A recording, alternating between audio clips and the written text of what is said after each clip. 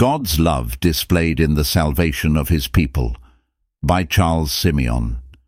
Who can comprehend the height and the width and depth of God's love displayed in the salvation of his people, that God should so pity us as to give his only begotten Son to die for us, that he should lay our iniquities on Jesus as our sin-bearer, and thus make a way for the display of all his glorious perfections in the salvation of ruined and rebellious man?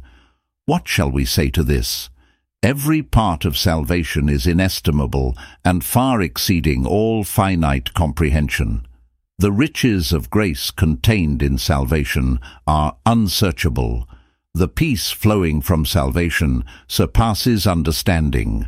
The joy imparted by salvation is unspeakable and full of glory.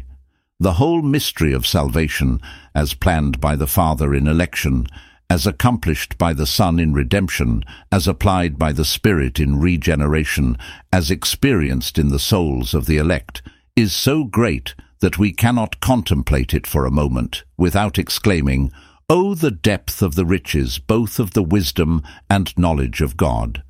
How unsearchable are his judgments, and his ways past finding out." Romans chapter 11, verse 33. May you have the power to understand, as all God's people should, how wide, how long, how high, and how deep his love is.